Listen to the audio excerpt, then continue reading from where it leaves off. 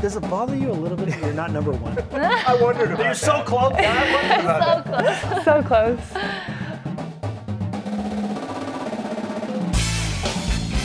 This is the best of BYU Sports Nation. Interviews and insight from this week in Cougar sports. Every Saturday, only on BYU Radio. To lead off, here's the double coverage interview of the week.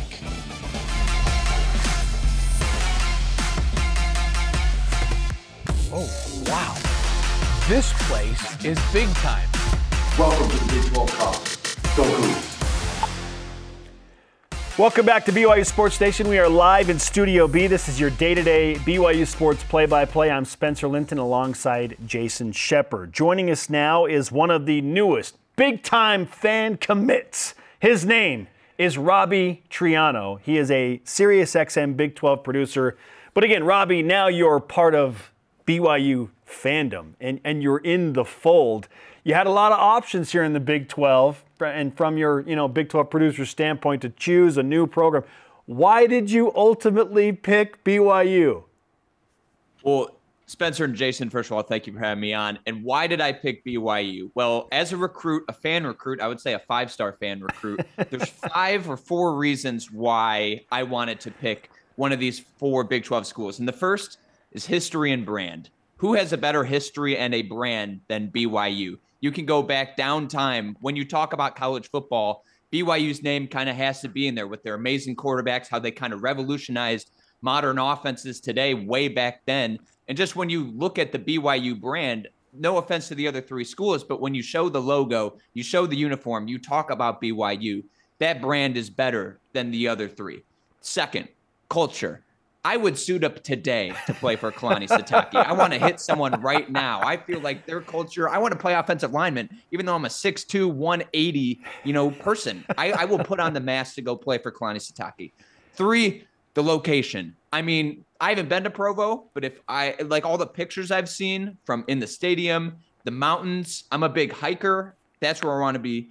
And 4, the thing that I think got me the most, the fans of BYU are just incredible. I didn't even think I was going to pick BYU, but as soon as I posted, I'm deciding, they flooded me. They are an incredible group of people. I think they enter the Big 12 as potentially one of the best fan bases. And that's saying a lot because like me working in the Big 12 for the past 4 or 5 years, we have awesome fan bases here. So for BYU to be among the elite, it made a very easy decision. I'm going to be rooting so hard for Kalani Sitake and the Cougars this season. Okay, so Robbie, we want to make sure that this commitment is firm because, the transfer portal is all the rage. You're not going to hop into the transfer portal, are you?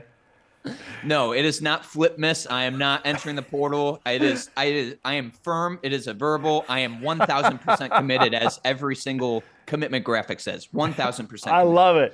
10 toes down with BYU. Is that what we're saying? 100%. I don't even know what that means, but I want some cougar tail as well. I do want that. That was also number 5. I need some cougar tail. You got to get Robbie to Provo to the game at LaVell Edwards Stadium. Yeah, are you going to come out now that you're on the you're a fan recruit? Are you going to make a trip out here? Are SiriusXM going to send you out this way because of this?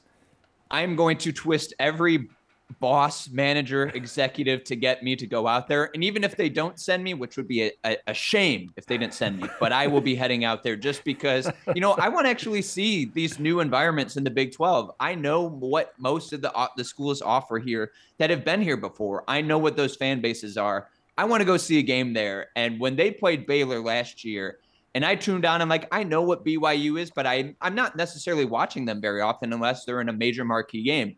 That was a game I was like, I will give everything to be in that environment. And I'm happy all the Baylor fans who came back and talked to me about it, they said it was one of the best environments they've ever been to.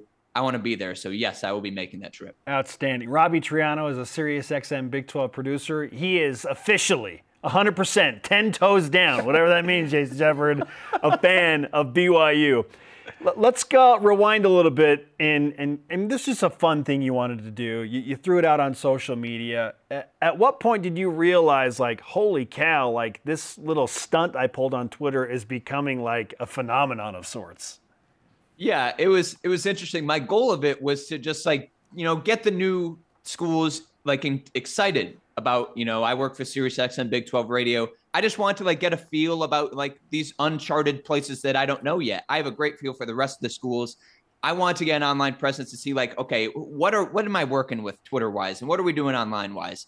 And when I put it out there, it blew up. I was getting people DMing me. I was getting people saying, you have to come to Houston. I was getting people like, you have to come to UCF and go in the bounce house. I had everybody courting me somewhat. But what really got me was the Cincinnati Bearcat. He started tweeting me, and that's when I knew I'm living in a bizarro world. Like, what am I doing? Like, that's where I was really questioning, like, what exactly I was doing.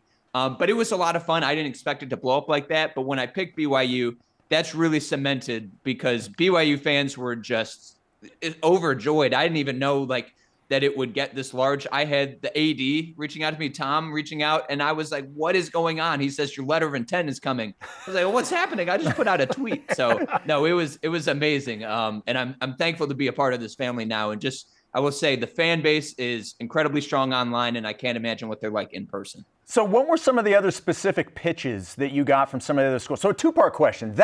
What were some of the other pitches? And then in terms of Cincinnati, how many of the pitches were Skyline Chili related? It was only Skyline Chili. I think that was the only thing that they could really offer me. Obviously, I'm not getting name, image, and likeness deals. That would be nice as a fan, but it was really just a lot of Skyline Chili. And for Houston, it was a lot of Red Bull with Dana Holgerson. They were offering me Red Bull for that.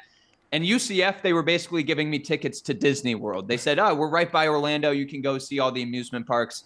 But the strongest offer was BYU, just for that sweet, sweet taste of potentially one day getting some cougar tail.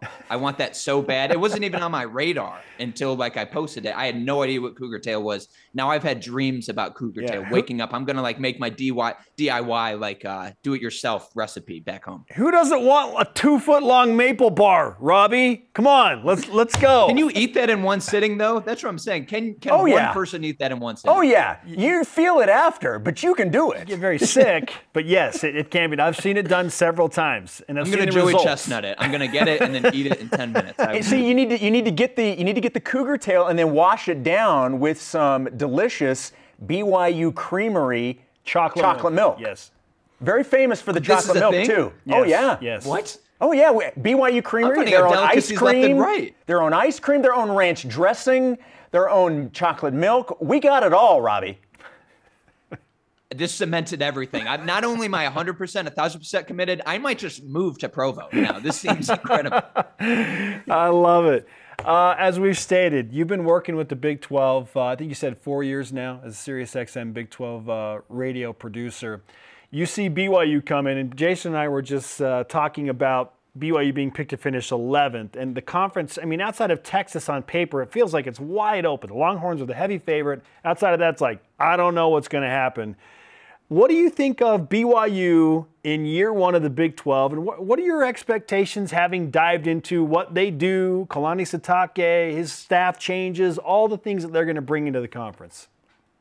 Yeah, and the thing about BYU, I rate them a little bit higher. I had them 9th in my poll, which isn't too much. But the thing is, everything is such an unknown for the new 4 schools. And I really think that reflected in the poll. We know so much, and I voted in the poll as well. Like, we know so much about the other 10 schools. And I think we have a lot of homework still to do about the next 4 schools. And I really think we're going to find out as soon as, play starts. But what BYU, I think, has the advantage over most of them is because they play Power 5 talent and Power 5 teams, especially in the Pac-12. You played Baylor last year. You play them more consistently than these other schools. I understand Cincinnati played in a college football playoff game. Understand UCF has that Florida base, and they're also playing other schools. Houston has a great recruiting base. But I really do think BYU has the advantage because they have that experience. And I really do think, I hear this a lot, they have older players, more physical players. Kalani Sitake, he instills that culture of being tough. They love to run the football in this league. And I do think a player that I voted newcomer of the year is Keaton Slovis. I understand people will bag on him because he transfers and he's gone to multiple different places. I really do think this is going to be a great fit for him, and one that we can be saying, oh, is that an NFL type of quarterback? Maybe not a starter, but a quarterback that we can see on an NFL roster, having long success in the year, being on multiple teams. And I really do think he gives them an experience they need immediately in the Big 12. You look at Houston.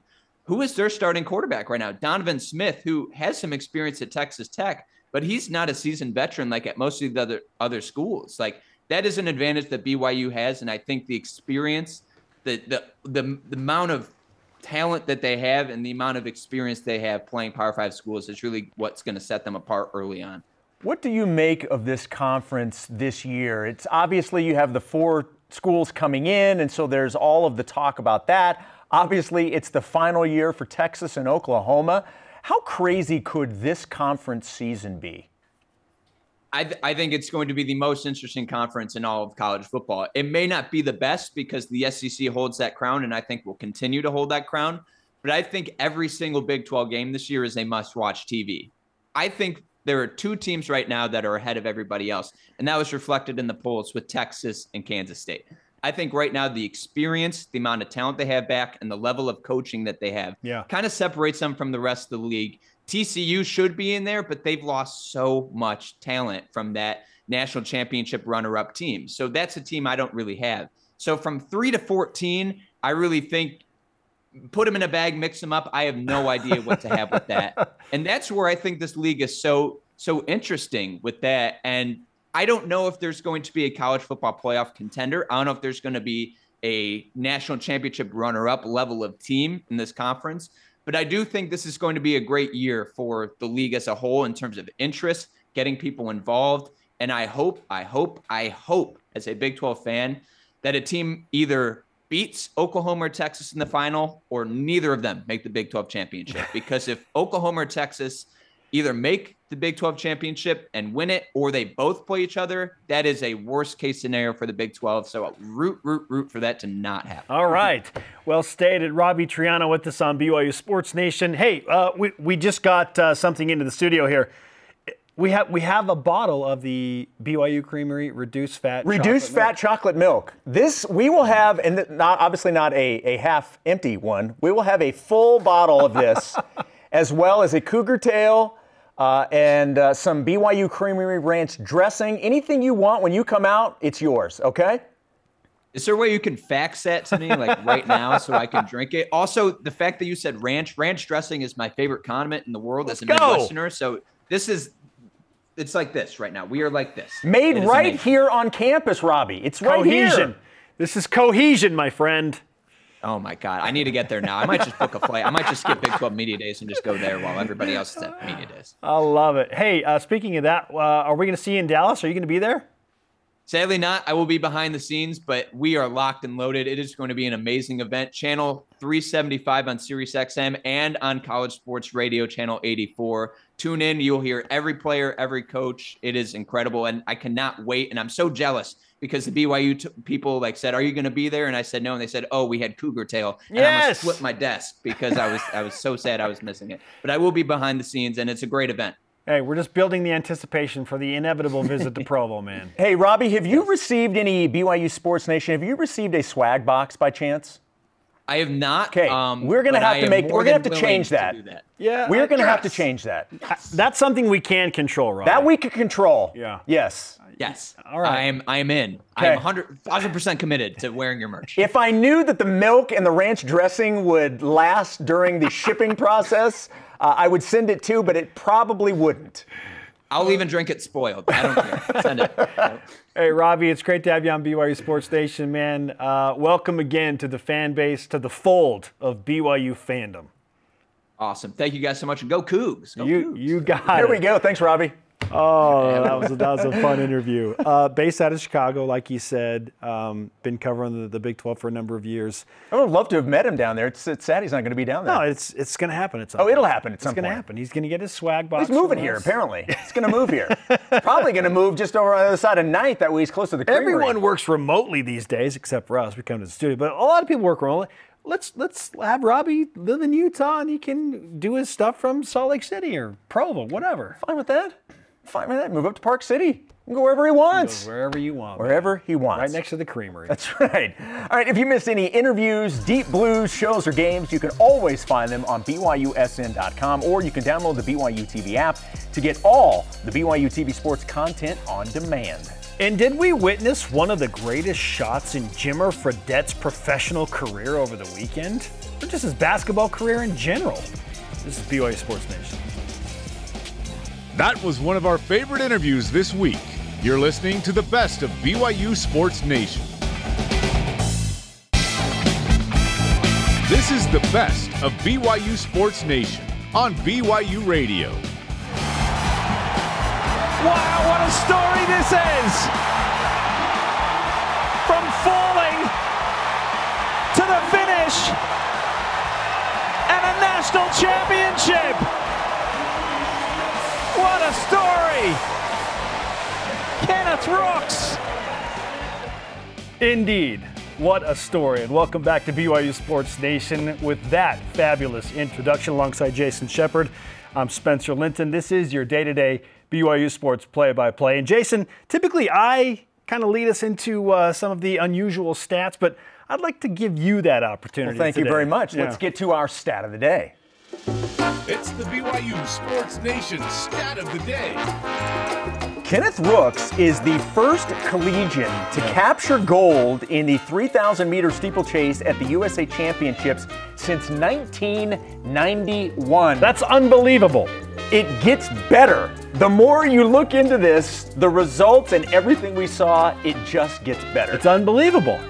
Again, so with that video and that stat of the day given to us by Shep, we now welcome in the man of the hour, the man of the day, the man of the week, the month, the year maybe for BYU athletics. Kenneth Rooks is joining us live on BYU Sports Nation once again, still repping the Y, still rocking that BYU SN karma. Kenneth, congratulations again on an unbelievable race. Well, thank you very much. I appreciate it. It's been an exciting weekend. Yeah, let's sum it up. What has your weekend been like with all of the love pouring in through social media and text messages and phone calls? You know, it's been honestly I kind of amazing. I don't know exactly how to describe the weekend other than I'm grateful for the support that I've received, the expressions of gratitude people have shared, and the congratulations they've been giving me. It's just been, I'm just so grateful for so happy everyone is for me, and I'm so grateful for how well the race went with just the challenges I faced in the race with the fall, and it's a weekend that I'm going to remember for the rest of my life. I have to imagine, Kenneth, that beyond anything physical, the mental part of trying to bounce back after the fall, and it happening so early, that could have completely derailed everything that you had prepared for, yet it didn't. Take us through mentally how you overcame that. Yeah, so interestingly, I don't know exactly why I did this. Maybe it was because I fell in a workout in practice a few weeks ago, and I knew that sometimes in the steeplechase things can happen that you can't control. I fell in this race, and the person in front of me kind of stumbled really hard and made it difficult for me to get my bearings on the hurdle, and I just wasn't able to get over it, and I fell. And so things happen that you can't control. I felt like I should have some sort of a plan just in case that happened. I guess the Lord was looking out for me, helping me prepare. And so I had a plan in place that if I fell, I just would get up and just work my way slowly to get back to the pack, because a quick burst of energy afterward to try and catch back up right away might have burnt me out. But to be able to have the presence of mind to stay present in that moment was really special. I think just having that plan beforehand helped me just make that decision fairly quickly after I got up. But definitely in my mind, when I first went down, I was just thinking, oh crap, this is, I guess this is where we're at right now. And is my race done? And then I got back up and I decided to okay, well, I'm just going to just keep going and see however many people I can catch. Because one of my focuses in this race was I wanted to make sure that I left everything out on the track, even if the race didn't turn out the way I wanted it to. So I just got up and started going, and I was able to reattach myself to the pack, and I did a lot better than I was expecting. Even with the fall, I think that last 150 meters when I was driving to the finish, I think my mouth was wide open like the last 100 meters, partially because I was trying to get some air, but partially because I was just like, holy cow, like I'm actually winning this thing. How is this happening? And yeah, that was kind of my mind in the race. I also had I didn't think about this beforehand, but when I first fell, like Henry Marsh's name came into my mind right away, because he used to actually just go out just at the back of the pack at the beginning of the races and just slowly move his way up and just run his own pace and within himself. And so that also came into my mind too, that I needed to run a little bit like Henry Marsh. He is an NCAA national champion, a United States track and field national champion, the best steeplechaser in the world for, we think. Okay, we're just going to make it the world. Okay, Kenneth, I know you got things to accomplish still, but in our BYU world, you are number one. Incredible stuff. Now, let me retrace something you said. You had a plan in place if you fell, because you fell in training. It's like, so in a weird way, was that frustrating moment the best thing that ever could have happened to you in that practice run for you to fall? I think so. Like I said, maybe the Lord was preparing me for this moment. It's sometimes I think falling, you may just think, well, okay, I fell, just got to get back up, get on to the next one. And that mindset is kind of what I brought into the race with me. Is just I just had to pick myself back up and just move forward, not worry about it. It definitely prepared me. Kenneth, how important was that last water jump for you in order to be able to ultimately win? Because you nailed the last water jump. Yeah, that last water jump and that last hurdle were really important. I actually, with about 250 meters to go, I was moving with the guys, and I started to get really tired, and I was starting to think, oh no, I'm starting to tighten up here a little bit. But being able to get around, get that last water jump just gave me that burst to get around, move up into second from fourth. And I think I got maybe a little bit of energy from the crowd there, just because the crowd was just roaring at that point, and I just got a little bit of extra energy to just stay focused, get a really good last water jump, get a really good last hurdle. If I didn't get if my water jump or my last hurdle were not as good, I probably wouldn't have won that race. So it was really important. Hey, finishing there. I know we were giving you a hard time about your low-key celebration when you won the NCAA title. I thought this celebration was fantastic. The dual arms over. I thought that improved. Kenneth, how'd you feel about that? Oh, I felt good about it. I think that I was just a little bit more emotional about this one, just because of I came back from the fall, and I just really couldn't contain my extra excitement. I mean, I was excited winning nationals as well, but it was a little bit cooler winning USA's after falling. Oh yeah, for sure. Like I did in the. You understand that you've become like a life lesson in church and school and just for all athletes. Yeah, you're going to be used as an example for a lot of things moving forward. You know what you've done, right? Yeah, I think I know what I've done. I mean, people have been talking to me about it too. And I mean, after the race, I did. You get to do a little victory lap for the top three people, and just everybody who's going around was telling me congratulations and how impressed they were and what kind of life lessons it can teach, and just expressing their gratitude to me for that and congratulations. It took me so long to get around the edge of the for my victory lap because everybody was taking pictures and congratulating me. And there were some, track coaches who were there like, I'm going to show my athletes a video of this race. And so I think I recognized pretty soon after the race kind of what that meant in that bigger picture kind of a thing, and how inspirational that can be. And yeah, I mean, people have been texting me the same thing as well, and coaches have been talking the same thing. It's pretty cool. So what's next? Olympics, like where are we at with this?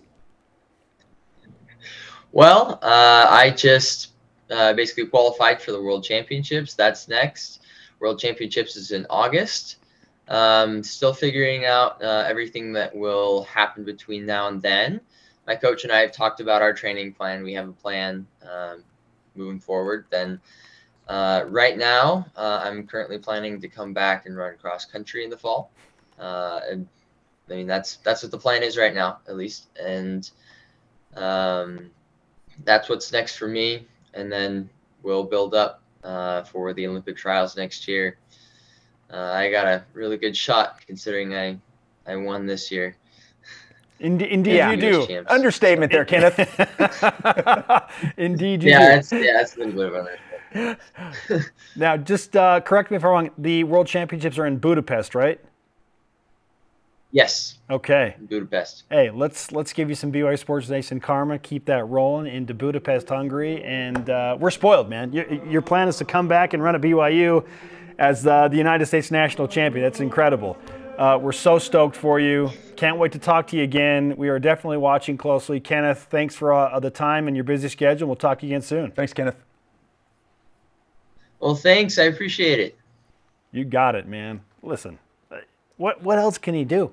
What else can he do as a collegiate athlete in his sport that hasn't been done other than winning a world championship? Yeah, I'm going to assume, I don't know this for a fact, I'm just going to take a shot in the dark, that Kenneth Rook's name was probably mentioned during several lessons yesterday at church. Agree or disagree? 100%. 100%. Oh, yeah. What a great story. And I love the fact that you had guys like RG3 that were coming out and talking about him and how great it was, and all of the national, you had all the national companies, whether it was obviously NBC was going to do that, but everybody was talking about Kenneth Rooks over the weekend. National story. And the never give up attitude. Fantastic. Love that. So cool. All right. Is Kenneth's win the single greatest accomplishment for a Cougar in recent memory? Maybe ever in your mind? We'll discuss next. This is BYU Sports Nation. The best of BYU Sports Nation will be back after this on BYU Radio. Get caught up in the week in Cougar sports. This is the best of BYU Sports Nation. Portion of BYU Sports Nation is presented by BYU Food to Go, the MVP of your next event. Thought that guy in the mustache was Jacob Wilk from the BYU baseball team at first. Follow BYU Sports Nation on social media right there for content throughout the day on Facebook, Twitter, Instagram, YouTube, and TikTok. Welcome back, everyone, to Studio B. I am Spencer. He is Jason. Let's roll out today's headlines. Presented by BYU Food to Go, the MVP of your next event. We've been talking about it. Kenneth Rooks wins the national championship at USA Nationals. After falling, Rooks won the 3,000-meter steeplechase with a time of 8:16.78. BYU's Courtney Wayment, also participating, placed third in the women's steeplechase final with a time of 9:14.63. Congratulations. Hey, it's what we do. We send steeplechasers or steeplers to the World Championships. BYU football picked to finish 11th in the Big 12 media poll. Cougars had that news released to them on Thursday, received 318 votes. Texas was picked to finish first. The Cougars are second out of the new 4 teams. UCF is the highest at number 8. Again, BYU Sports Nation will be live at Big 12 Media Days in Arlington with tons of coverage, extensive coverage, Wednesday, Thursday, and Friday. And coming out about an hour and a half ago, women's volleyball picked to finish second in the preseason Big 12 preseason poll. The Texas Longhorns were picked first in the Big 12. BYU women's soccer and head coach Jen Rockwood have promoted Brent Anderson from assistant coach to associate head coach for the team, and as they move into the Big 12. Tasha Bell has been hired as a new assistant coach for BYU women's soccer as well. On the professional side, Ashley Hatch scored on a penalty kick in the 23rd minute of a 2-2 draw for the Washington Spirit against San Diego. Hatch's 8th goal of the season. Men's golf adds former Cal Bear Simon Kwan, who will have 2 years of eligibility left to play at BYU. Kwan is the current Utah State amateur champion. He attended Skyline High School in Salt Lake City. Also, former BYU golfer Peter Quest ties for 17th in the John Deere Classic Tournament. Quest secures temporary PGA Tour membership. Well done. 2 weeks ago, he had no status whatsoever. Now he's pretty good for the rest of the season. Incredible run for Peter Quest. Women's tennis picks up a transfer from West Virginia. Kendall Kovic, who is originally from Las Vegas, started in Morgantown. Now she moves to another Big 12 school in Provo. As a freshman with the Mountaineers, Kovic took the number 1 singles spot on the roster with a 24-37 record. She spent much of the season in the number 2 doubles spot and was one of 5 women on the team to post 20-plus wins on the season. Men's volleyball signing an outside hitter from Pleasant View, Utah, that being Tennyson Lighthall. Lighthall will return after his mission in Melbourne, Australia, and be ready to play in 2026. Jimmer Fredette back doing his thing. Professional basketball 3-on-3 in the World Tour. He played in the FIBA Macau Masters. His Miami team finished 6th after losing to Ulaanbaatar, a Mongolian team. Jimmer and his team will compete next in Bordeaux, France on July 21st. Those are the headlines. Now we opinionate in the Whip. Cougar Whip Round presented by Maersk, your e-commerce logistics shipping partner. All right, you just talked about Jimmer. Where does this shot rank in the all-time Jimmer shots? Well, we're watching it right now. Look, the spin, the fadeaway, the 3. The bank is open. Yeah. Yes. Friendly banking hours on the weekend, apparently. It's pretty good, Jason. But the bank, Jimmer's so good and so accurate. I don't think he called bank. So it was fun. But still, the iconic shot for me is the one that was on the Sports Illustrated cover. The cover that you see from the floor up. Yes. Yeah. That or the one over Billy Whitey at San Diego State. The crossover step back 3 just lit the Marriott Center on fire. I'm also very, very fond of the half-court shot at the Huntsman Center against Utah. Great pull. Yeah, that's kind of mine. The half-court shot to secure a 32-point half. Yeah. I mean, the long-distance 3 against Florida in the Sweet 16. There's a lot to choose from. So many. Yeah. Half-court shot might be it. Major League Baseball draft started yesterday. Big first-round picks going off the board. Do you expect any BYU baseball player to be drafted at any point in the 20-round draft? Not expecting it, but I'm hopeful. Obviously, the guy you immediately go to is Austin Deming. He was amazing. Triple Crown winner in the WCC. So I hope he gets a shot because I think he's pro potential. Absolutely. It's Austin or bust, I think. Yeah. I don't think anybody else is going to go in 20 rounds. The draft has been shortened. Yeah, it used to be 40, and so it's been cut in half. Yeah, it's been cut in half. Austin's got the best shot. I hope it works out for him. Yep. I don't know if I'm expecting it though. I don't know. Maybe. Do they still lean on he's old, he went to BYU, he's a return missionary? That's still a factor for these guys? Look, I know there were people looking in on him during the season. There's no question about that. Give him a shot. People are aware of Austin Deming. I hope somebody will get him. The dude can rake at the plate. No Come on. Yep. Up next, a national champion that really has inspired the world with his most recent performance. He fell, he got back up, and he won. Kenneth Rooks joins us to talk about the United States Championship run in the steeplechase. This is BYU Sports Nation. This is the best of BYU Sports Nation on BYU Radio.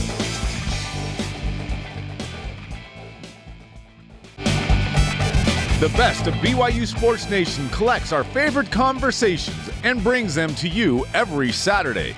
Welcome to BYU Sports Nation, presented by the BYU Store, official outfitter of BYU fans everywhere. It is Monday, July 10th.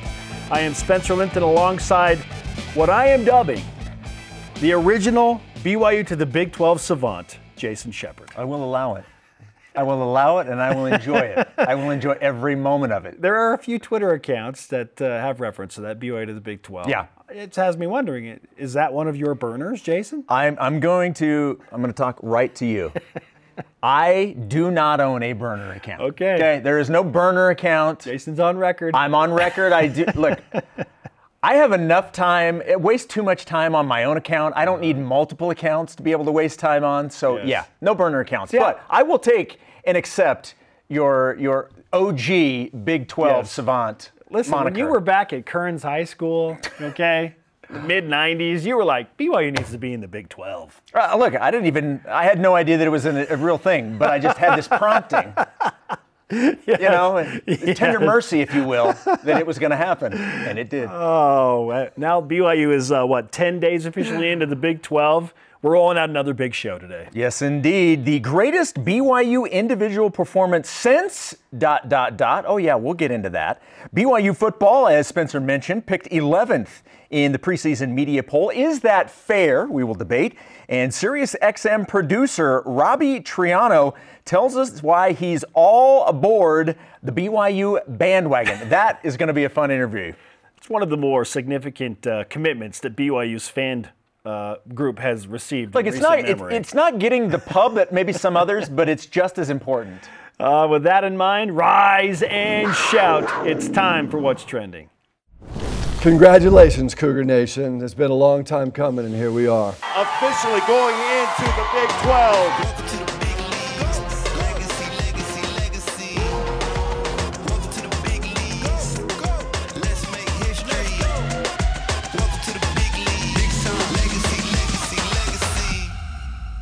What's Trending, presented by Feastbox, donating 10% of every order to Full of Hope, a charitable organization that feeds hungry families.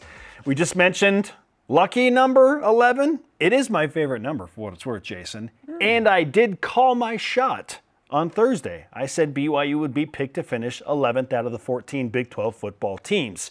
But now that it's in writing and it's done and the media has voted, do you feel like number 11 out of those 14 is ultimately fair for BYU football in year one?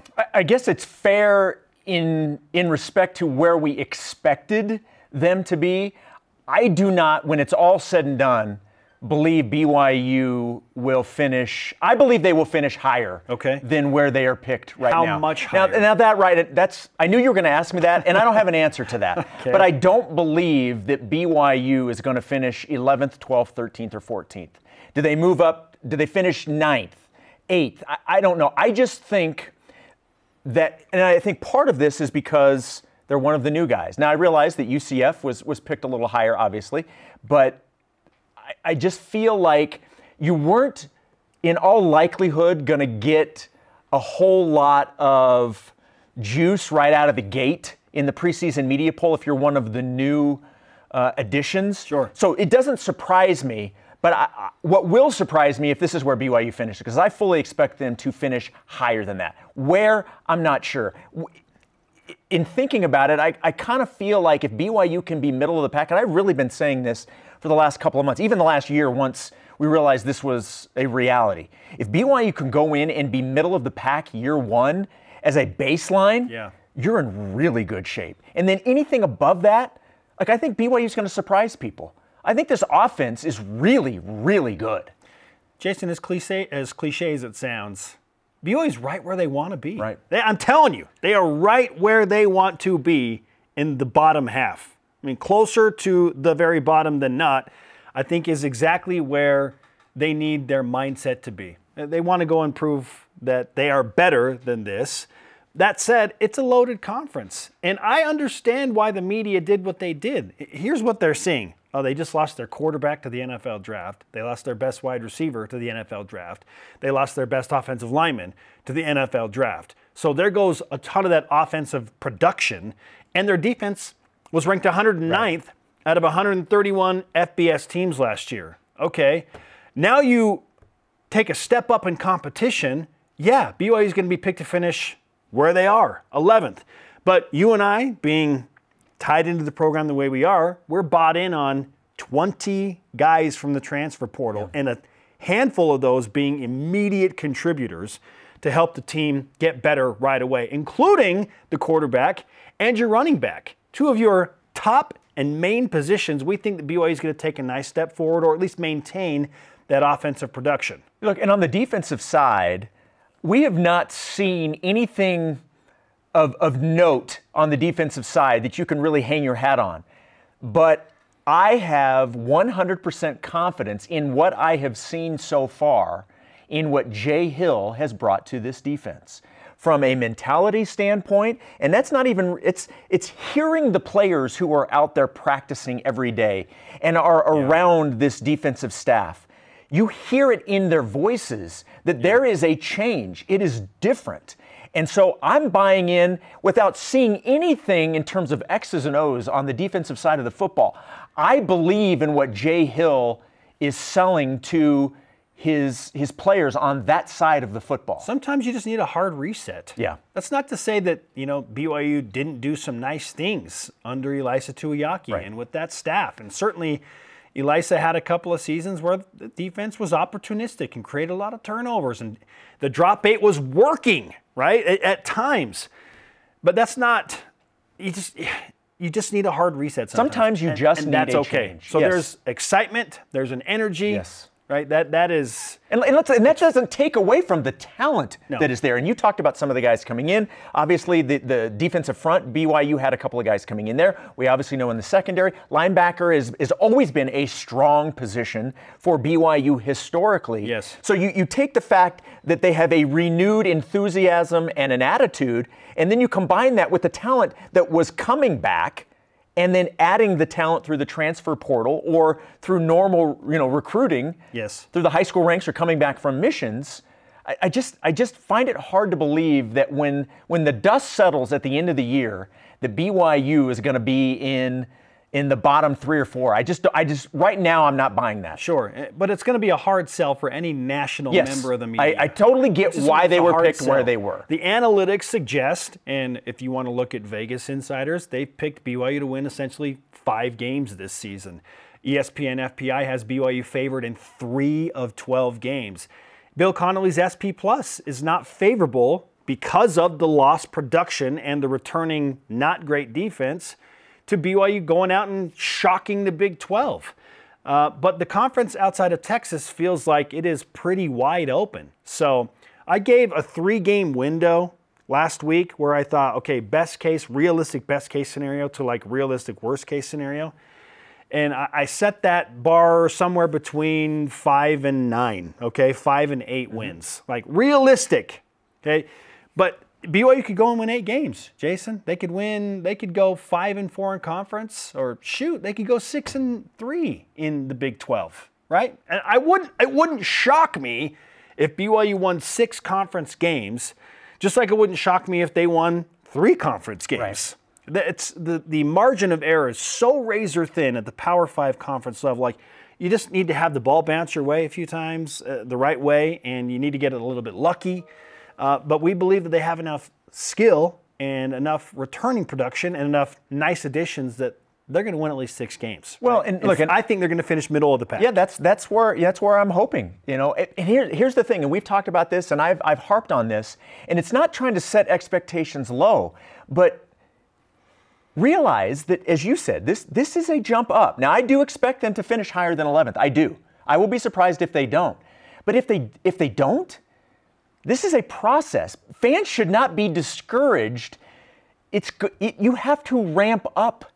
And you can't expect day one to flip the switch and immediately jump ahead 5 years because you've got to go through recruiting. You've got to go through finding out, okay, what works and what doesn't in this league. So there is going to be a learning process. Now, even with the learning process, I still think BYU ranks, at the end of the year, ranks higher than 11th. Okay. But fans have to be okay with this being a process. Yeah. It's not just football. It's basketball. It's everything. This is new and exciting, and it's time to realize that it is going to take some time, and that's okay. Sure. I think fans, they lean a little bit into the independence thing, helping BYU transition quicker. Yes. They don't want it to take 5 years. They might want it to take 2, and they'll lean on that. Well, BYU's been independent. They've faced more similar Power 5 schedules. We'll see how that all translates. You know as well as I do, though, one loss, and we're going to hear that the program's in shambles.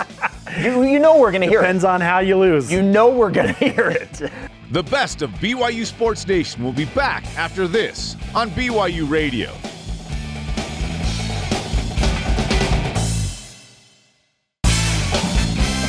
This is the best of BYU Sports Nation on BYU Radio.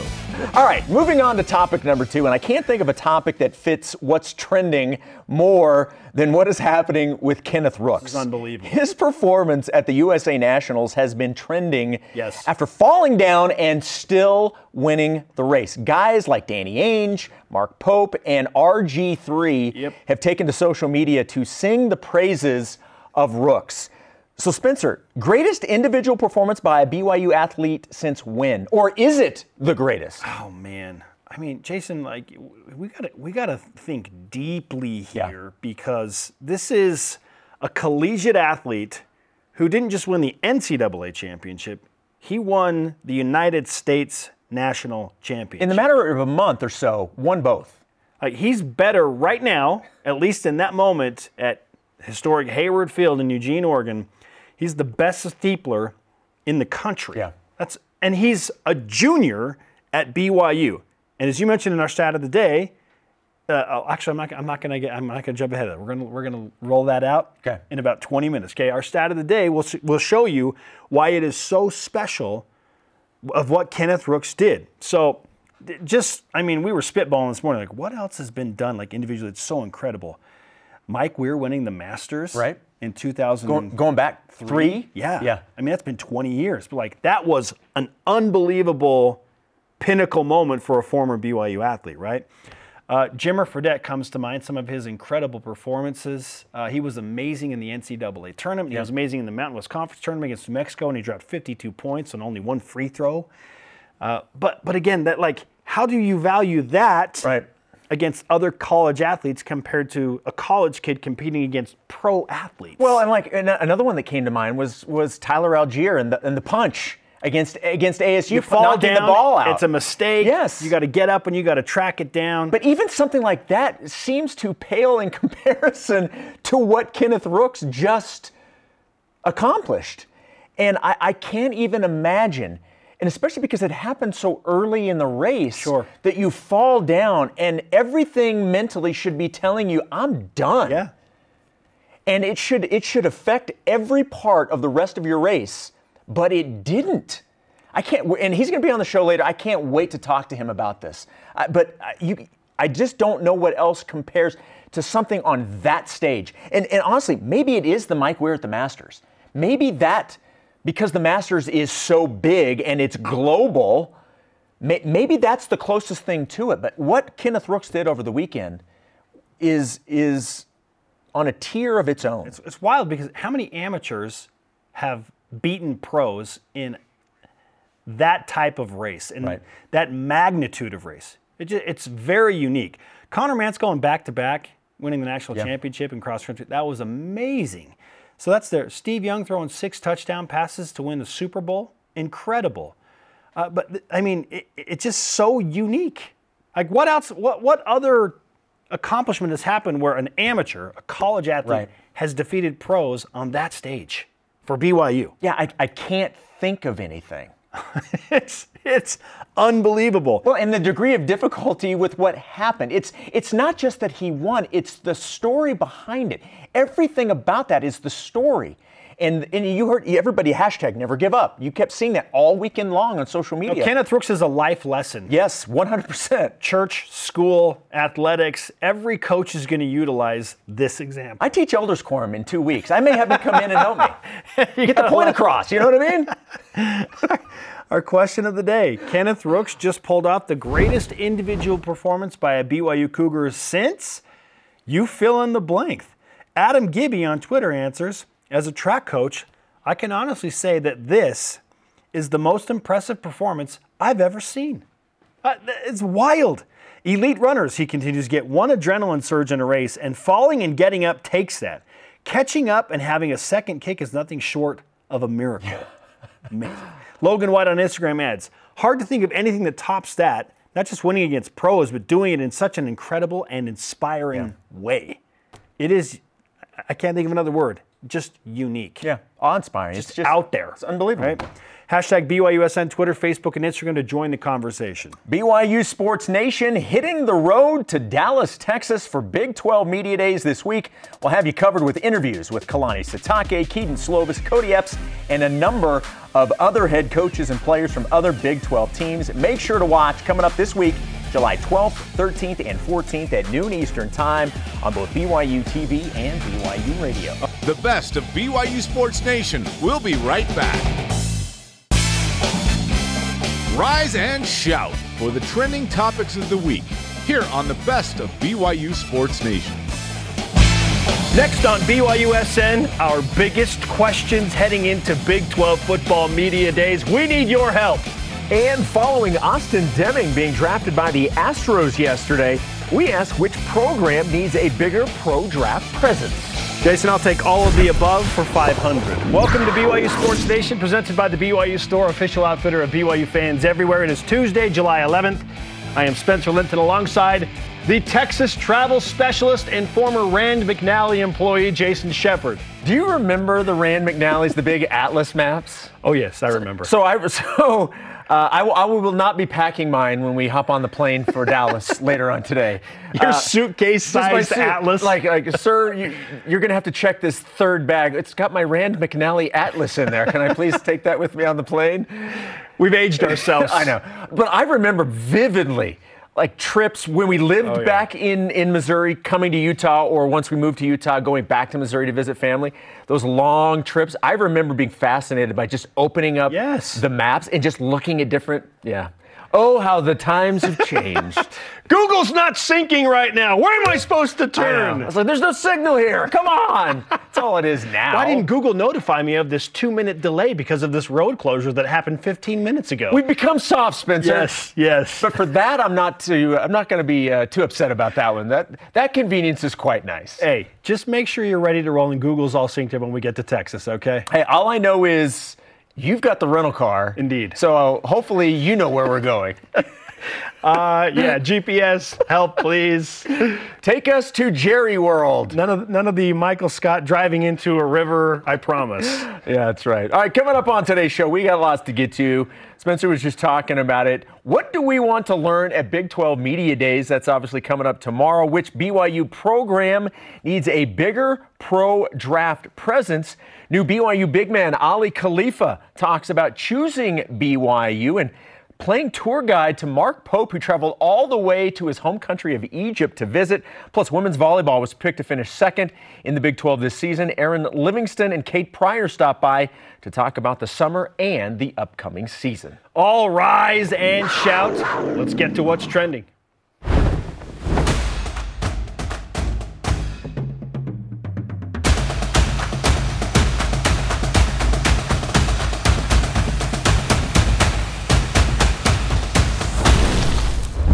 The new kids on the block.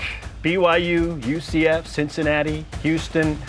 The 4 new schools for the Big 12 making their first appearance at Big 12 football media days. And in the spirit of new kids on the block, Jason, step by step, we will be implemented into the conference. This is the next step. My question for you today is, what do you want to learn at BYU's initial Big 12 Media Days extravaganza? A lot. There are a lot of things that I'm excited to have answers to. One, and it's not really getting a ton of talk, we've heard about this brand refresh, the Big 12 brand refresh. Now, we know it's not a name change. We know it's not a logo change. At least that's what Commissioner Yormark has said, that it's not either of those. But I'm really curious to know what that means. And because we know that Commissioner Yormark and the conference have proven that they're going to think big, I like the idea of what that could mean. So I'm excited to find out what the brand refresh means. The other thing, obviously, with BYU specifically, but the other 3 additions to the conference, I really want to know face-to-face in talking with these guys from opposing teams, head coaches, players, really what they think about the addition, what they think about BYU. I'm excited to be able to sit across from them and ask these questions and their thoughts on coming to Provo, in the late night games and the elevation, like all of those things I'm just excited to have conversations about. You know what I really want to know, but we're not going to find out? Is expansion? Who's at the top of the list of the expansion potentials, right? Yeah. Like, they may lead with that. Who knows? We've ranked the following candidates as such. That's what I really want to know. That's what everybody wants to know. Now, Commissioner Yormark, he answered a bunch of questions. He joined us not too long ago on BYU Sports Nation and discussed that clearly he would rather be at 14 teams even after Texas and Oklahoma leave. So again, that kind of went Big 12 viral, and we created some news here in Studio B, and all of the fan bases that are hoping to have their teams put into a Power 5 or into the Big 12 started to sound off on that. So yes, that's what we want to know. But hey, at least he told us he would rather be at 14. So we know. Yeah, he attached a number to it. We know that this probably isn't over. And he also said again, I want to be in the West Coast. Jason, this all comes down to, I feel, what happens with the Pac-12 TV media deal. And Brett Yormark will be asked about that tomorrow. He'll be asked about expansion. He'll be asked about the Pac-12 television situation and how it potentially impacts the Big 12 expansion candidates. He'll be asked about it all again, but we still won't know. So that's what I wish we would find out tomorrow. It's all good. Secondly, and again, we probably won't find out about this either, I want to know what the basketball schedule is going to look like. This is Big 12 football media days. We know the football schedule. Right. We have a pretty good idea of, at least we think, of the teams and what they consist of and what BYU is going to face. We have no idea who's coming to the Marriott Center. Right? Well, and he said that, like normal, he's expecting it August, September is when we'll see that schedule, right? Yes. Okay, but I digress. Like, I know I'm asking for a lot. This is me. Yeah, stop being so complaining about my GPS not working fast enough, right? Gimme. I get it. I am very interested to speak with Steve Sarkisian. That is one thing that I'm really looking forward to. The former BYU quarterback. What's his relationship like with BYU? And I know it's only 1 year that Texas and BYU are going to be in the same league, but how does he view that? I'm excited to learn specifically what the big dog and the preseason favorite Texas and their former BYU quarterback, head coach Steve Sarkisian think about BYU's implementation into Power 5 play. I'm sure he'll give a nice political answer, but I still want to ask him the question. So very excited about that. Excited to talk to a bunch of head coaches. Mike Gundy's probably at the top of the list too, right? He's been a proponent of BYU. He's talked about BYU's glowingly about brand. BYU. Yeah. I want to hear, what he thinks about closing the season on Thanksgiving weekend against BYU and how he plans to have his team bounce back. And then maybe just to get a sense of the future of Big 12 football. Will it continue to be a round-robin schedule, whether it's 12 or 14? Are divisions ever going to happen at any point in the future? I don't think they will, Jason, but I'm hoping that question is answered again because divisions are a thing, right? It's still, at least in a few Power 5 conferences, is that going to remain even if the Big 12 gets to 14 teams again? I wonder if the round-robin schedule existed because Texas and Oklahoma are staying for one more year. When they leave, are divisions a potential thing? And who's BYU's rival? Are we going to learn something? Is someone going to say something so that we're like, okay, now it's okay. Now it's on. Oh, you've been added to the list. Yeah. Right? I'm really keeping receipts, as the kids like to say. Indeed. I'm looking forward to hearing all of the head coaches and their key players speak about BYU and just their perception. Yeah. We like to think that everybody knows about BYU. Coaches do. I don't know the players do. What do the players that are actually going to play the games and compete against BYU think of the Cougars in year number one? I'm also really curious to know which storyline is going to dominate more. Because we're going in with the side of the coin of the additions, because BYU is part of the additions. Yeah. But you're talking about everybody else who's already been in the conference. Certainly, teams that have been there from day one, that have been with Oklahoma and Texas. Are they focusing more on the subtractions, which is going to carry more weight in what people talk about? Is it losing Texas and Oklahoma, or is it the additions? I tend, and look, again, maybe it's because this is the side we're coming from, I tend to believe that the conference is going to want to focus on the positive, which is the 4 coming in more than the 2 that are leaving. Yeah, so I think that's where it will go, but I'm curious to see how the narrative from questions are divvied up. Is it more about Texas and Oklahoma leaving, or is it more about the 4 additions and what they bring to the conference? Is Texas finally back? This is the last hurrah. Are they actually going to win a conference championship? They were picked to win the league this year. But you bring up a good point, and that brings up a thought from Robbie Triano yesterday, who's a Big 12 Sirius XM radio producer and fan of BYU. He declared it. He's 100% in, 10 toes down. Yes. By the way, did you see his tweet yesterday about the cougar tail? How he said he could eat it in 5 seconds? I did. That was hilarious. Also interesting, he said the worst thing that could happen to the conference is that Texas and or Oklahoma are in the championship game, and if both are in it, then it is DEFCON 1. Right. Yeah. That cannot happen. So he said root for that not to happen so that there is some type of, I guess, momentum of the remaining teams moving forward into this new Big 12 horizon. I thought that was very interesting. Do other fan bases share that same sentiment as Robbie? I hadn't thought about that. Yeah. I hadn't thought about it until he brought it up. Like, do I really care if Texas and Oklahoma hypothetically were in the Big 12 championship game? I guess I kind of do. I guess I would like one of the teams remaining to be represented there, if not two. You would think the sentiment from those that have been in the conference with Texas and Oklahoma, knowing that they are leaving, would not want them to leave on a high note. Yeah. You would think that would be the case. Yeah. That everybody would be rooting against that happening. You would think. What's the reception for Texas and Oklahoma? That is another thing to watch for at Big 12 Media Days. One of the things that we were talking about yesterday on the show was the Major League Baseball draft and whether or not we expected any BYU players to get drafted. Both of us said expect. We probably didn't expect, but we were certainly hopeful. 20 rounds. That somebody would get, and we talked about Austin Deming. Well, congratulations to Austin Deming. He was selected by the Houston Astros in the 10th round, a top 10 round draft pick. Yes. Congratulations to him. So it got us discussing this morning in our meeting, which program on campus, so which athletic program would benefit most from having a bigger presence in a professional draft. Obviously, the one that gets talked about the most is college football and then drafted into the NFL.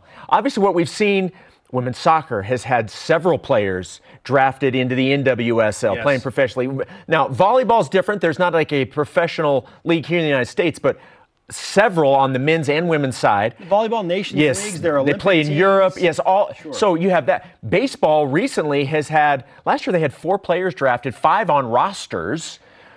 So which do you think would be best served to have a greater presence in professional drafts? It has to be BYU men's basketball. I just feel like it's been so long since BYU had a draft pick that they've kind of forgotten what that is like and what it can potentially do for recruiting. You got to go back to Jimmer in the spring, summer of 2011, Jason, to find the last time BYU basketball had a draft pick. And frankly, over the last 25 years, it has been very, very sparse. Before Jimmer, it was Rafa Araujo in, 2005? 2008. 2008? 2008. To the Toronto Raptors? No, 2005, because he was the 8th pick. That's where he was the 8th pick in 2005, pick. Yes. And a little before that, Travis Hansen to the Atlanta Hawks in the second round.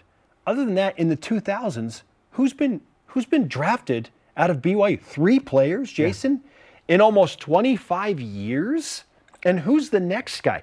Like, BYU moving into the Big 12, they're going to need to get a special type of player every now and again to truly help them compete at the highest level. This is the best basketball conference in America, with several schools that are placing multiple players into the NBA year after year after year. I mean, just look at Kansas and Baylor and UCF, all represented in the lottery this year, right?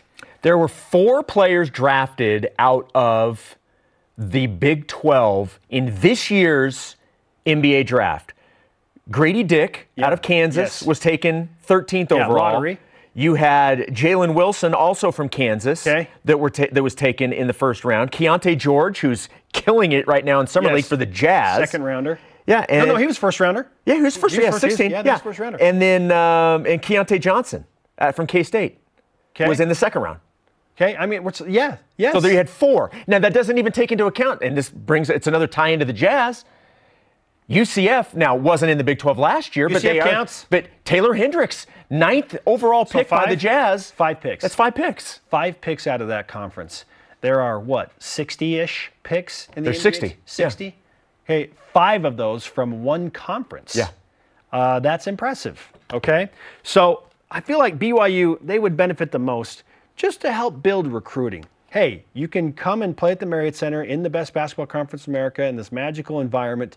We can develop you, and you can reach the NBA. It just has not happened for BYU a ton. I feel like they would benefit the most from having an NBA draft pick at some point in the near future. That's not to say that BYU can't have a great team without an NBA guy, because if you rewind to 2020, when COVID shut down that magical team, sadly, Yoli Childs, Jake Toolson, TJ Haas, Alex Barcelo, Zach Selius, none of those guys were NBA draft picks or played in the NBA for that matter, Jason, but they all were like high-level professional basketball potentials in Europe. And most of them did have a stint, if not multiple, or are still currently playing in Europe or Asia.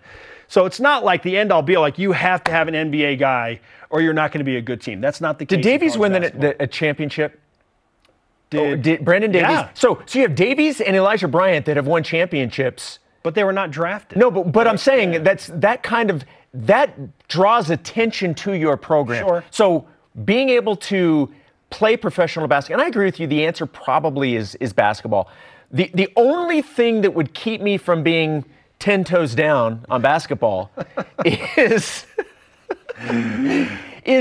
the highest profile sport in college is football. Yes, but I feel like they're doing a good job. But no, I agree. But the more draft picks that they get, it's such a higher profile that I think a case could be made that still it might maybe football, even though they're killing it right now with that, especially quarterbacks. You're looking for 3 years in a row you'd have a quarterback drafted, because we're assuming Keaton Slovis is going to have an unbelievable year and get drafted. Wow, 3 quarterbacks in a row, 9 draft picks in the last 3 years. But the answer, I agree with you, probably is basketball, especially because of the league it's going into, where you've got not only multiple teams that have players drafted every year, and you're talking about blue bloods like Kansas that's in your conference, but you're talking about teams that have won national championships within the last 5 years. Yes. Yeah, football makes the biggest impact. Like football is probably... You're probably getting the most notoriety from football draft picks. Has the most exposure, for sure. And again, this BYU is benefiting from this. If we're just talking straight, like, who would benefit the most from just having a bigger presence? I feel like BYU football has a decent presence in the draft now. Like it's okay. Sure, it would be amazing if it were bigger. Basketball has been so sparse. That's why I kind of went that direction. The last draft pick was Jimmer Fredette. Yeah. Like, are you kidding me? 3 draft picks in the last, 25 years? Yeah, I don't disagree with you. I think you're right. Oh, man. I think you're right. Our question of the day, back to Big 12 Media Days. We're headed there tonight. We will be live from Jerry's World in Texas, in Arlington, I believe. Arlington, Texas. Okay, in Arlington, technically, Dallas area, tomorrow and Thursday and Friday. Our question of the day, we would like you to help us with this. What's the one question you want answered most at Big 12 Media Days? Nolan Mickelson on Facebook says, how does Steve Sarkisian feel about facing his alma mater this year? You agree with me. I can't wait to ask Sark that question and just kind of gauge his relationship with BYU and how he views his alma mater. I mean, he's big time, right? He's a big time coach with a big time resume. How does he feel about facing the Cougars? BYU Sports Nation, we've been talking about it, hitting the road to Arlington for Big 12 Media Days. We'll have you covered with interviews with Kalani Sitake, Keaton Slovis, Cody Epps, and a number of other head coaches and players from other Big 12 teams. Make sure to catch us tomorrow, Thursday and Friday, noon Eastern on both BYU TV and BYU Radio. Up next, men's hoops transfer Ali Khalifa makes his Studio B debut. What was his one-day visit from Mark Pope in Egypt like when he came to visit his family? And why did he pick BYU over Florida? This is BYU Sports Nation. This is the best of BYU Sports Nation on BYU Radio.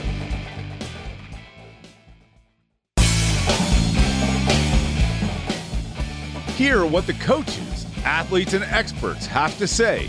Here's another great interview from the week on the best of BYU Sports Nation. Outlet to Watson. Watson rejected. Waterman wants a 3. Got it. Here's Hall. Atiki's got it. It's a new day and a new venture for BYU men's basketball as they push into the toughest basketball conference in America in the Big 12. Welcome back to Studio B alongside Jason Shepard. I am Spencer Linton. Now, we're bringing up men's basketball because yesterday we had the chance to speak with one of the newest BYU basketball big men, Ali Khalifa, who was a transfer from Charlotte. He's originally from Egypt. And listen, there were some real suitors after him in the transfer portal. Why did he pick BYU, and what makes his relationship with Coach Pope so special? This is Jason and Spencer, 2-on-1 with Ali Khalifa. Ali, it's great to have you in Provo and to have you in Studio B. Finally, we've been very excited about this moment, a chance to talk with you.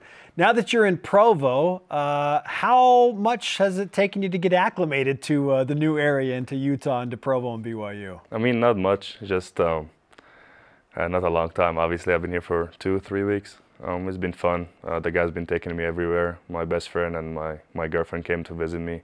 So we kind of just climbed a couple mountains and went around Provo, around Utah. It's pretty fun, great people. Like everybody just look at me smiling and saying hi. And some people recognize me, but not a lot of them yet because I haven't played yet. But yeah, it's been great.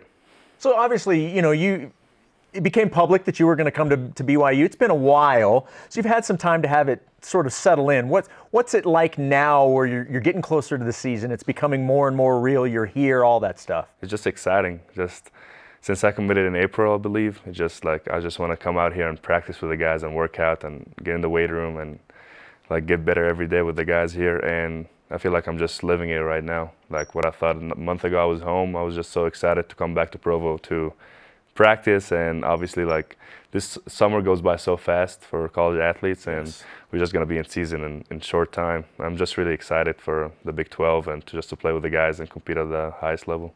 You've chronicled in a few accounts why you chose BYU and your relationship with Mark Pope, but our audience would love to kind of get some more detail in that regard. So let's go back to the moment you entered the transfer portal and BYU came into the picture. What was that moment like, and what initially attracted you about BYU? Yeah, it was different. I didn't expect BYU would reach out, to be honest. Like I expected a couple of schools would reach out.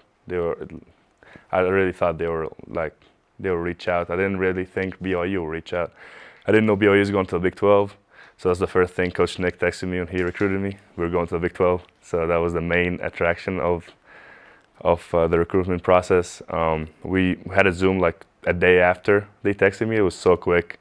It was just like I had it. It was so clicking, especially in the Zoom call when Coach Pope was asking my sister a lot of questions. He wasn't really recruiting me. He was kind of recruiting my sister. And I was in Ramadan too. I was fasting. Yeah. Came out of here. Coach Pope fasted me one day. I actually said that one time. He fasted me on Friday morning till 8 p.m. So that was so cool from him. Just says a lot about him as a person before being a coach. Obviously the basketball stuff just fitting in the system, and they haven't had a 6'11" big man in a while. It's been a while, Ali. Yeah, can pass and shoot. That's very different than the style of play here. So I feel like that will fit in together, especially in the Big 12 with the athletic bigs. And yeah, just watching film with Coach here, coming on the visit was great. I had another visit the week after to Florida, and I felt like BYU was the right place to be, and I committed right away after my visit to Florida. And obviously Coach Pope is just great. He's just like a big brother for me. I mean, like we talked about before, he came all the way to Egypt just to see my family. I don't think I ever had a coach do that. Even in Egypt, my coaches never saw my family. So it says a lot about him. He's a great guy, fun guy. He's very different, so that's what I really like about him. Yeah. Well, and look, he went all the way to Egypt to see your family. He's only there for a couple of hours. What did you do with Coach Pope? Because I'm sure, obviously, you want to kind of show him where you're from and some of those things. What do you do with Coach Pope for those couple hours? Yeah, he came to Cairo first. So he never texted me when he arrived, so I thought. So you didn't know he was coming? I knew he was coming, but I knew his flight. He never texted me when he got to the hotel. It's like 2 a.m. And I kind of got worried a little bit. He FaceTimed me in the morning at the pyramids. So it's kind of, I was like, oh, all right. It's like fine, you're using a Zoom background. Are you serious? Exactly. Did you do one of those? Yeah. Then he drove all the way to Alexandria. And I don't know if you guys know, driving in Egypt is really hard. But I was so surprised he actually rented a car and drove all the way. Wow. As soon as he came, he parked his car. We got in our car because I didn't trust him driving in Egypt, to be honest. And by the way, Egypt, did they drive on the right side or the left side of the road? The same as here. Okay, so all right. There's that hurdle is taken out of the way then. There's no rules, so it's just really confusing. But I don't drive in Egypt. I get scared, to be honest. But my sister drove us around. We went to my old house, the house I grew up in, and we went to my old school just to see around. I haven't been there in years, so it was very surprising for me too. I was like getting back memories. And went to my sports club. We saw the basketball courts.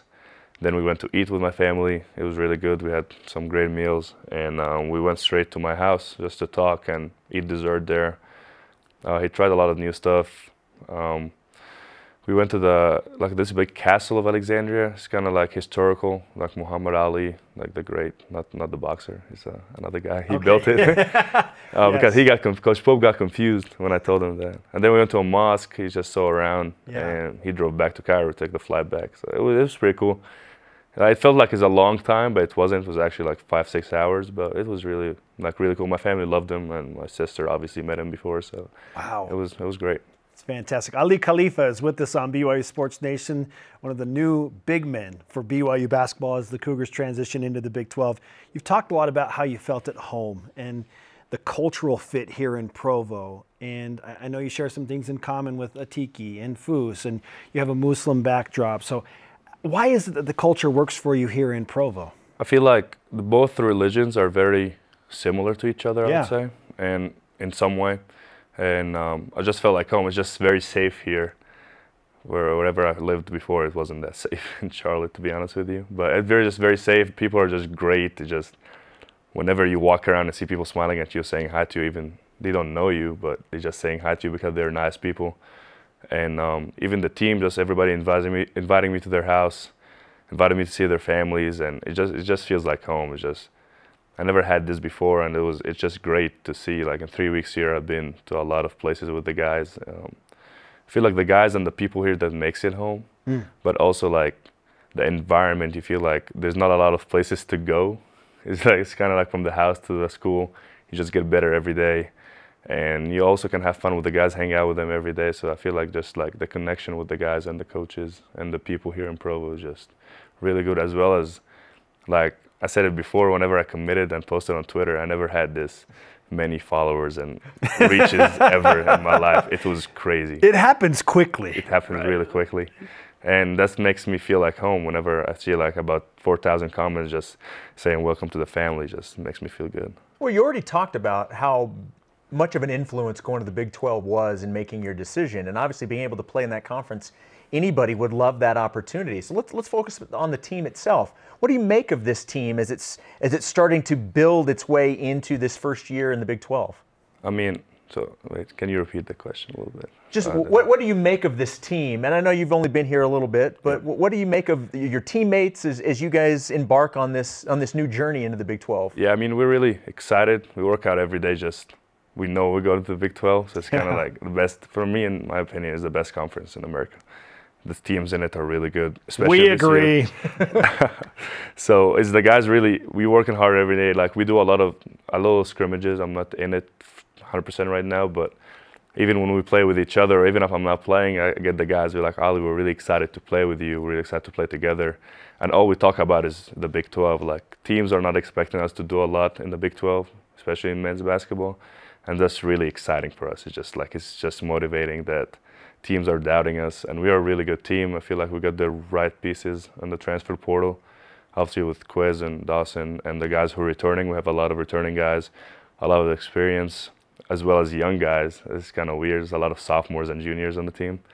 And with fifth-year seniors, with seniors, it's just really exciting to see this group come together and just compete in the Big 12, because like if you want to be the best, you got to go through the best. And I feel like the best teams are in the Big 12 conference. I'm just really excited. Ali, I've watched your tape and I've talked with the coaches at length, and obviously they're very excited about a number of things that you do and you bring to the floor, your ability to shoot. But I think everybody always kind of comes back to, have you seen this guy pass? Like he can pass the ball at an elite level. So at 6'11", when did that become a thing for you where you're like, I'm pretty good at this and I could, make a career out of this? Yeah, I feel like before I left home when I was 14, 15, it kind of came in a way that Ali's never going to be the most athletic guy on the court, so I needed to find another way to be one of the best guys on the court. I just love seeing my teammates happy and scoring, and everybody loves scoring, obviously. And I just see them making a shot or making a three, like making a layup, dunk, whatever. It just makes me really, really happy. And I feel like in Australia too, they really developed me on this. Especially we played with guys like Josh Giddey. Obviously, he's a great passer, 6'8" point guard. And it was really just coming together that, I'm actually a really good passer. I can see the court from other angles that some point guards don't even see. And it just kept developing this. And in Charlotte, I had a redshirt year. I was on scout team just passing the ball every time. And really like Coach Sanchez and Coach Ferner really took the moment to sit with me to tell me that I need to get a little selfish because they're like, you're so unselfish, like I'm passing on layups just to pass the ball. But I feel like that was just my advantage all the time, shooting and passing. I feel like I passed it better my freshman year than last year.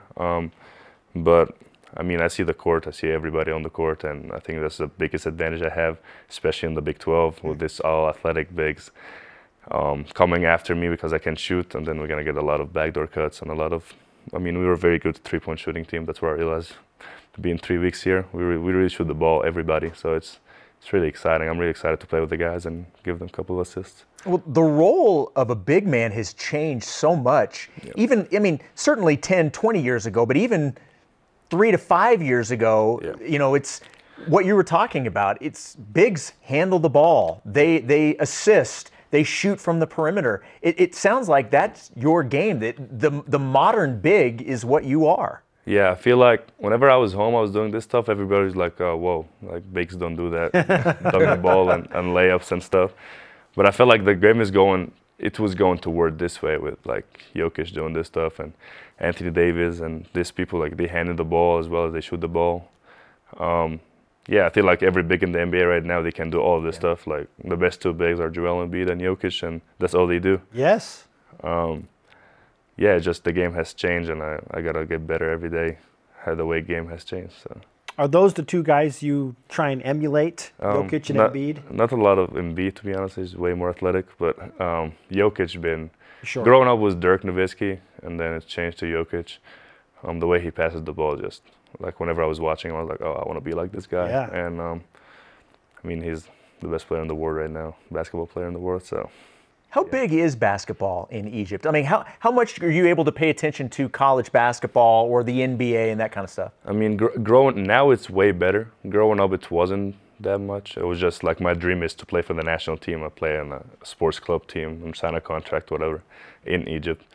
But I feel like growing up, just see people, like there's a lot of people my age traveled before me. So I was like, I'll just take the chance. I got a scholarship in Australia.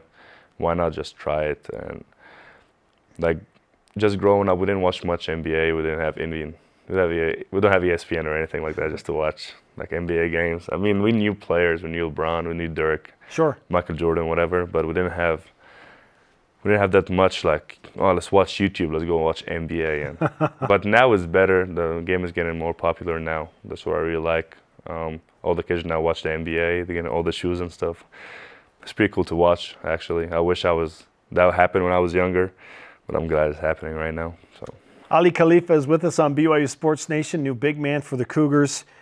What have your teammates and coaches told you about playing in front of a packed Marriott Center? Coach Pope told me I will cry probably first game.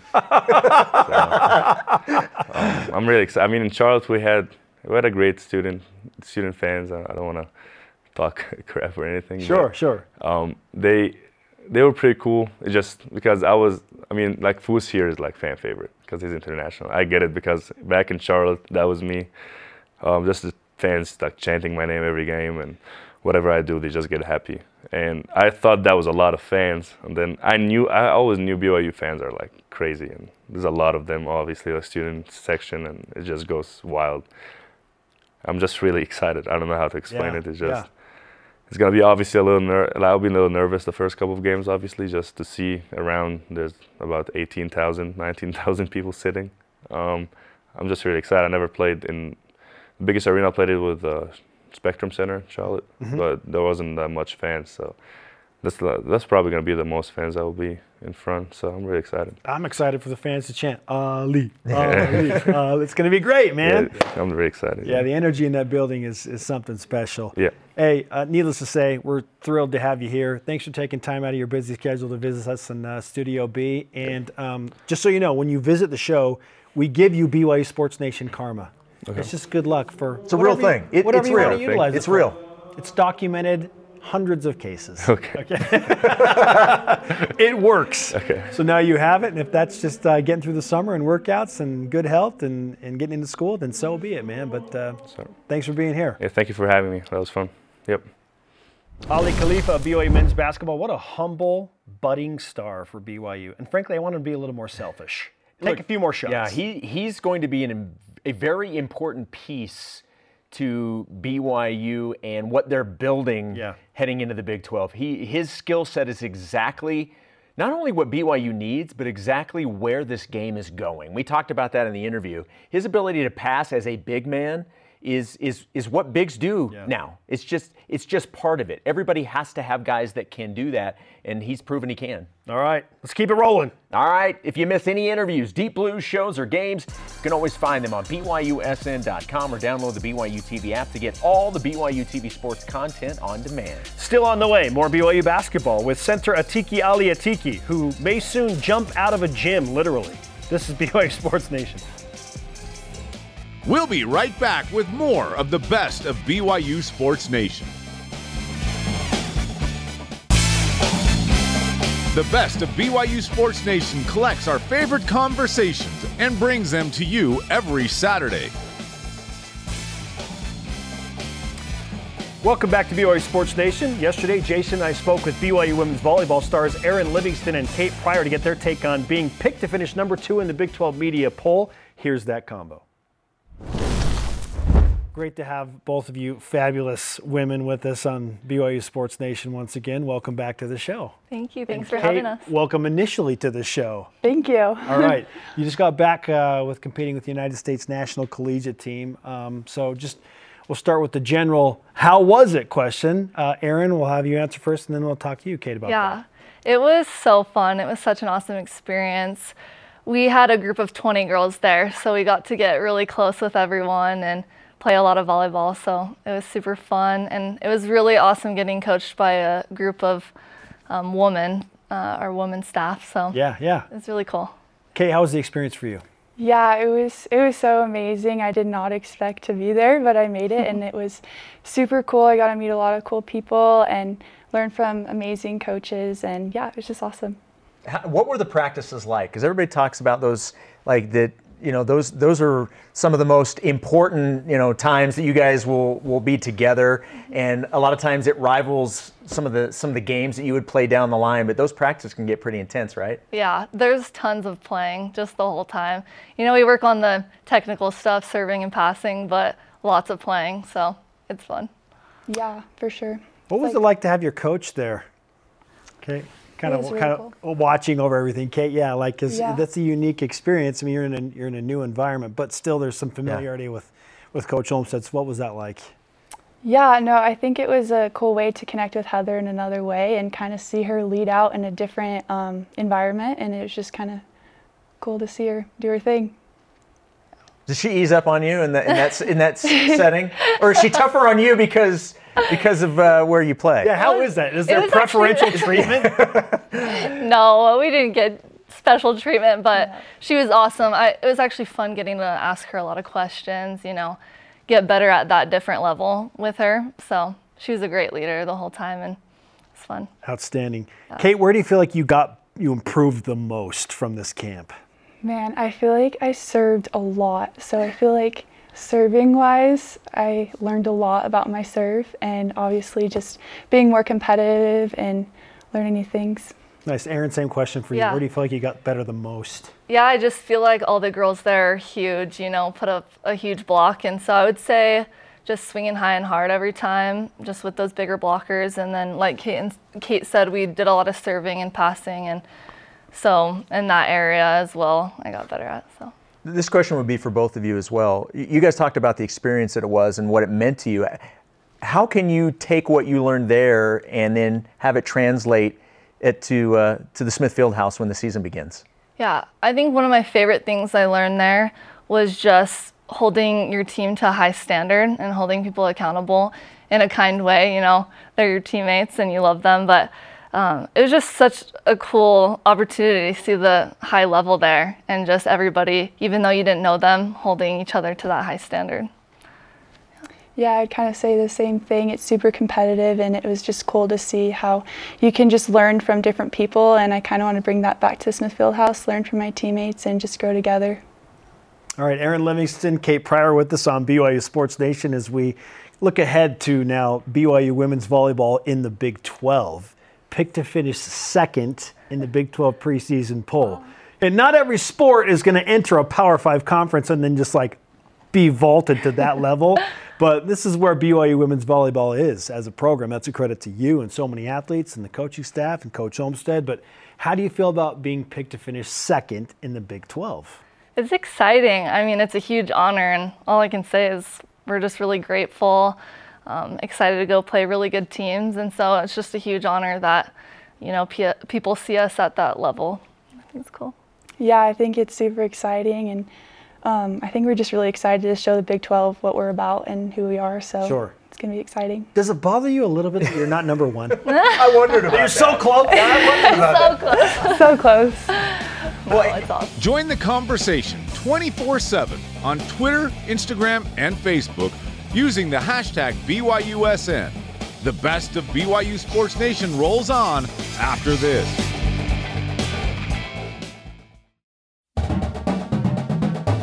Get caught up in the week in Cougar sports. This is the best of BYU Sports Nation.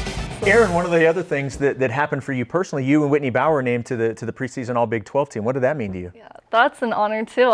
When I heard that, I'm just like, I'm so grateful to be named that, and I'm just excited to keep getting better to help my team win and win in the Big 12. I'm calling my shot. I think Kate's going to be on that postseason Oh, team. yes. Oh, for sure. Are you with me there? 100%. The Big 12 will take notice. Yes. Right? Like, they will notice very quickly. I love it. Okay. When you look at the schedule, what jumps off the page immediately as you look at the entirety of the volleyball schedule? I just see a ton of great teams.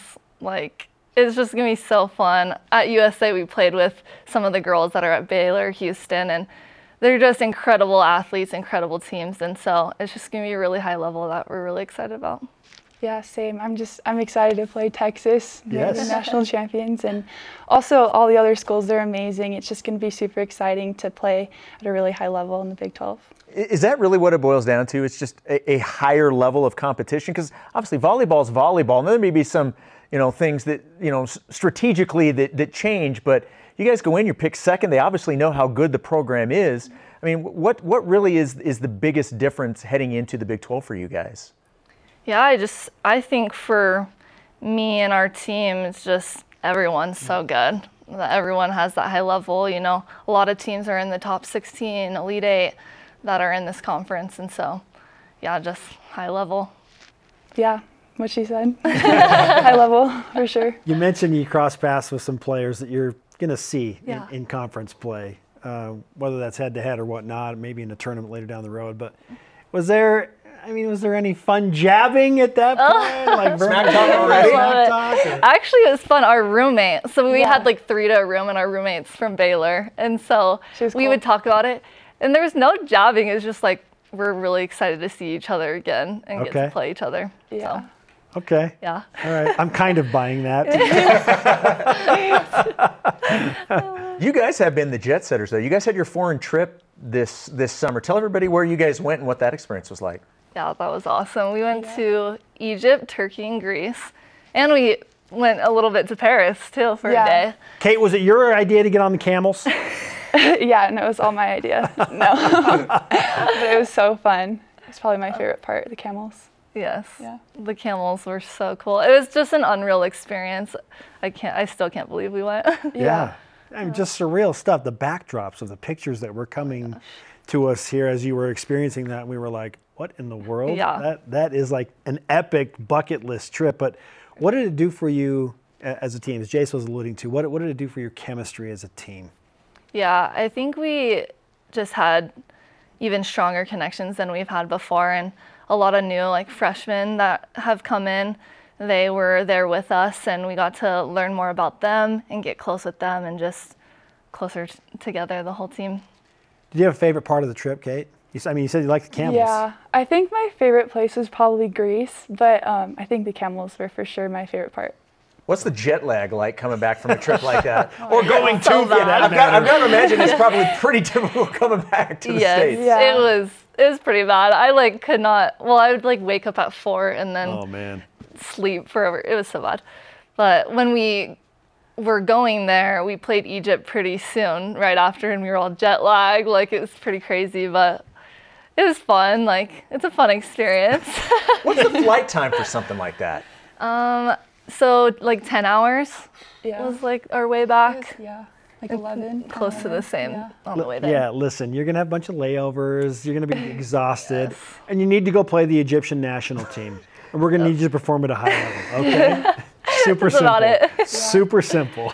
Yeah.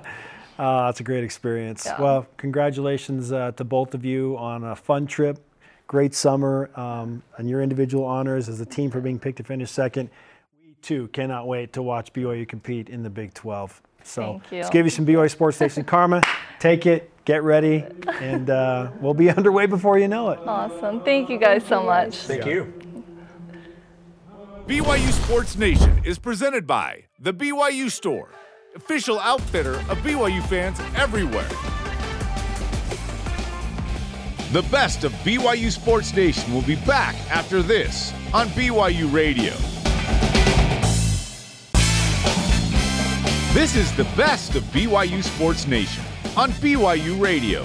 Welcome back to Big 12 Media Days from Arlington, Texas. I am Spencer. He is Jarom. This is your day-to-day BYU Sports play-by-play. This interview segment is presented by Maersk, your e-commerce logistics shipping partner. And it features one of the premier defensive linemen in all of college football. He is Dante Corleone from Cincinnati. Dante. They call him the Godfather for good reason. reason. Let's go. What's up, Dante? Welcome to the show. Thank you for having me. Well, what do you think of this Big 12 madness now that Cincinnati's making the Power 5 jump and you're welcomed here at AT&T Stadium? Yeah, it's something new, coming out now. It was different last year, being on Zoom, but I like the environment. It's a blessing being here. All the great teams paved the way for us to be here, so we're blessed. It's a blessing, good feeling to be here. As a Cincinnati guy, what's it like for Cincinnati to get into the Big 12 now? We're glad to be here, but, that's over. After we take the flight back home, it's time to compete. We go to higher ground in Indiana, somewhere we it's just nothing but football, and we bond. So that's what we're going to be focused on as soon as we get back. Bearcats football is only 2 years removed from making a run to the college football playoff. Yes, sir. So, high-level football has happened in the very recent past at Cincinnati. A little bit of a step back last year, and you got a new head coach now. So how are you taking a leadership role to try and help the Bearcats get back moving in the right direction? So since day one, Coach Nico, our strength coach, and then Coach Brown, those guys challenged me since day one to be more vocal. I'm a guy people respect because I put the work in, but I was never vocal. I would say something to somebody, but it's not out loud. I wouldn't hold them accountable. But since day one, those guys challenged me that in the off season, and I think I got better in that. And then also, he challenged me for my weight. He wanted me to be lean, mean, so I can be a 3-down guy, not be a 2-down guy. So those are key points when they first got here. They challenged me. 318 pounds. How's the lean coming? Good. Yeah? Yeah. What do you eat to get more lean? It's not necessarily what you eat. It's how you just don't overeat. You eat. One of my strength coaches was like, don't eat to be full. Eat to be Don't eat to be satisfied. Eat to hold you for a couple more hours. So that was a big thing for me. So I try not to overeat anymore. Then we run so much now with the new staff. So I'm running as fast, probably the fastest I've been in a long time. So I shout out to Coach Nico and his strength coaches. That's terrible news for BYU football. and every team you play gets to the Big 12. I was going to offer you anything you want over here at the snack table. It sounds like that's You're welcome to it, but you don't have to take it if you don't want to. You were the highest rated defensive player in Pro Football Focus last year. What did that mean to you to get those good grades? And did you agree? Did you feel like you had a great year? For me, I feel like I still, like this year, I got way much like to prove. I feel like I didn't really do nothing last year. You know, I was a backup player just helping my guy out, starting, you know, giving him rest if he needed. So that was kind of my role. But now we switch, you know, he's moving to end now, and I'm the starting role. So I'm just kind of like that's last year. I'm more focused on helping my team in this new defensive scheme because, you know, I got to be the centerpiece of it. So we feel like a puzzle. So if somebody don't do their job, it's gonna expose us. So everybody we gotta hold each other accountable. We gotta communicate in tough environments like BYU, for example. So we gotta be ready for that. But we ready to be opening up in the NIP against Eastern Kentucky. So it's gonna be loud and it's gonna be fun this year. We're looking forward to seeing you in Provo on September 29th. We appreciate. That wraps up the best of BYU Sports Nation this week. Tune in next Saturday for the Cougar news you need to hear. And catch the BYU Sports Nation simulcast every day at noon Eastern, 9 Pacific on BYU TV and BYU Radio.